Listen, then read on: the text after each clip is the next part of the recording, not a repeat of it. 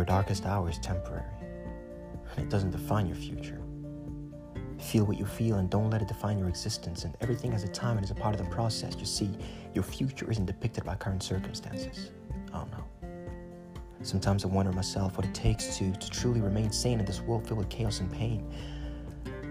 We saw them bending the rules of overrated statements of feeling what you feel and not letting it define your existence.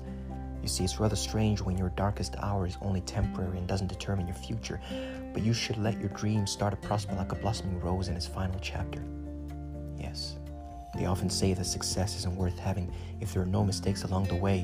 While when obstacles inevitably comes your way and 1,000 more miseries in a much friendly display, all you gotta do is dig deep. That's right. Dig deep and listen to the courage that rose from within, and you'll notice that you're running a race that you can actually win, and not winning and standing in a pole position, but winning by finishing and still holding on to your ambition. Be bold and confident with a conquering message, like faith that waxes strong, like as though a colossal wall of vengeance, just as snow be glistening and wind be whistling.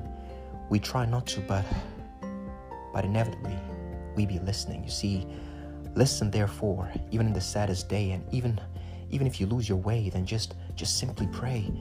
I say no to listening to the sound of your tears. Say no to the constant battle, the battle you face with your fears. Say no to struggling with problems and challenges that conquer and constantly reappear. But embrace the inner peace and let it penetrate your heart like a sharp spear. Don't battle defeat, but try to believe and rise up off your feet. You're a star, so twinkle.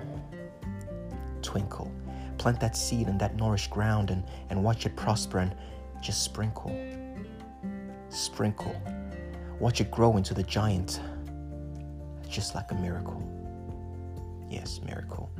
We know that God's above, so let His will be done so that we can let it flow. And let it flow.